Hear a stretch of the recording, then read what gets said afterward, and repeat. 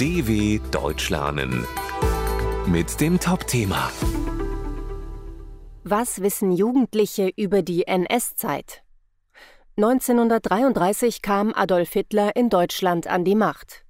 90 Jahre danach redet man in vielen Familien nicht mehr über den Nationalsozialismus. Für Jugendliche ist dann die Schule der einzige Ort, wo sie etwas darüber erfahren. Geschichtsunterricht in einer Berliner Schule. Lehrer Karl Birkner behandelt gerade mit seiner 9. Klasse den Nationalsozialismus. Heute geht es um den Beginn der NS-Diktatur im Januar 1933. Wie kamen Adolf Hitler und seine Partei NSDAP damals an die Macht? Birkner erarbeitet mit der Klasse den Unterschied zwischen den Begriffen Machtergreifung und Machtübertragung. 2 Schülerinnen melden sich. Ergreifung ist, wenn man gewaltsam an die Macht kommt, sagt die eine. Und Übertragung ist, wenn man von Leuten gewählt wird, erklärt die andere. Die Schülerinnen und Schüler wissen unterschiedlich viel über die NS-Zeit. Laut Birkner sind die Begriffe Hitler und Nationalsozialismus den meisten noch bekannt. Einige haben auch Wissen über den Holocaust, aber das sind punktuelle Kenntnisse auf der meistens weißen Karte.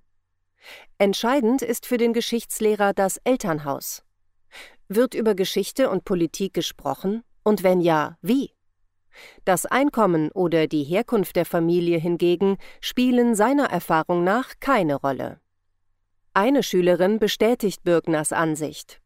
Ohne den Geschichtsunterricht wüsste ich eigentlich nichts darüber, was damals passiert ist, sagt sie. Meine Eltern wissen auch nicht so viel über das Thema. Ein häufiges Problem. Denn inzwischen lebt fast niemand mehr, der die NS-Diktatur und ihre Verbrechen miterlebt hat.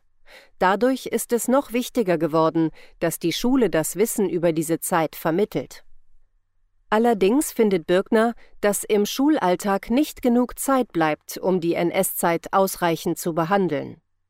Ich habe jedes Mal ein bisschen Bauchschmerzen, diesen Stoff so adäquat runterzubrechen, dass er erfassbar ist. Und zugleich darf es nicht oberflächlich bleiben.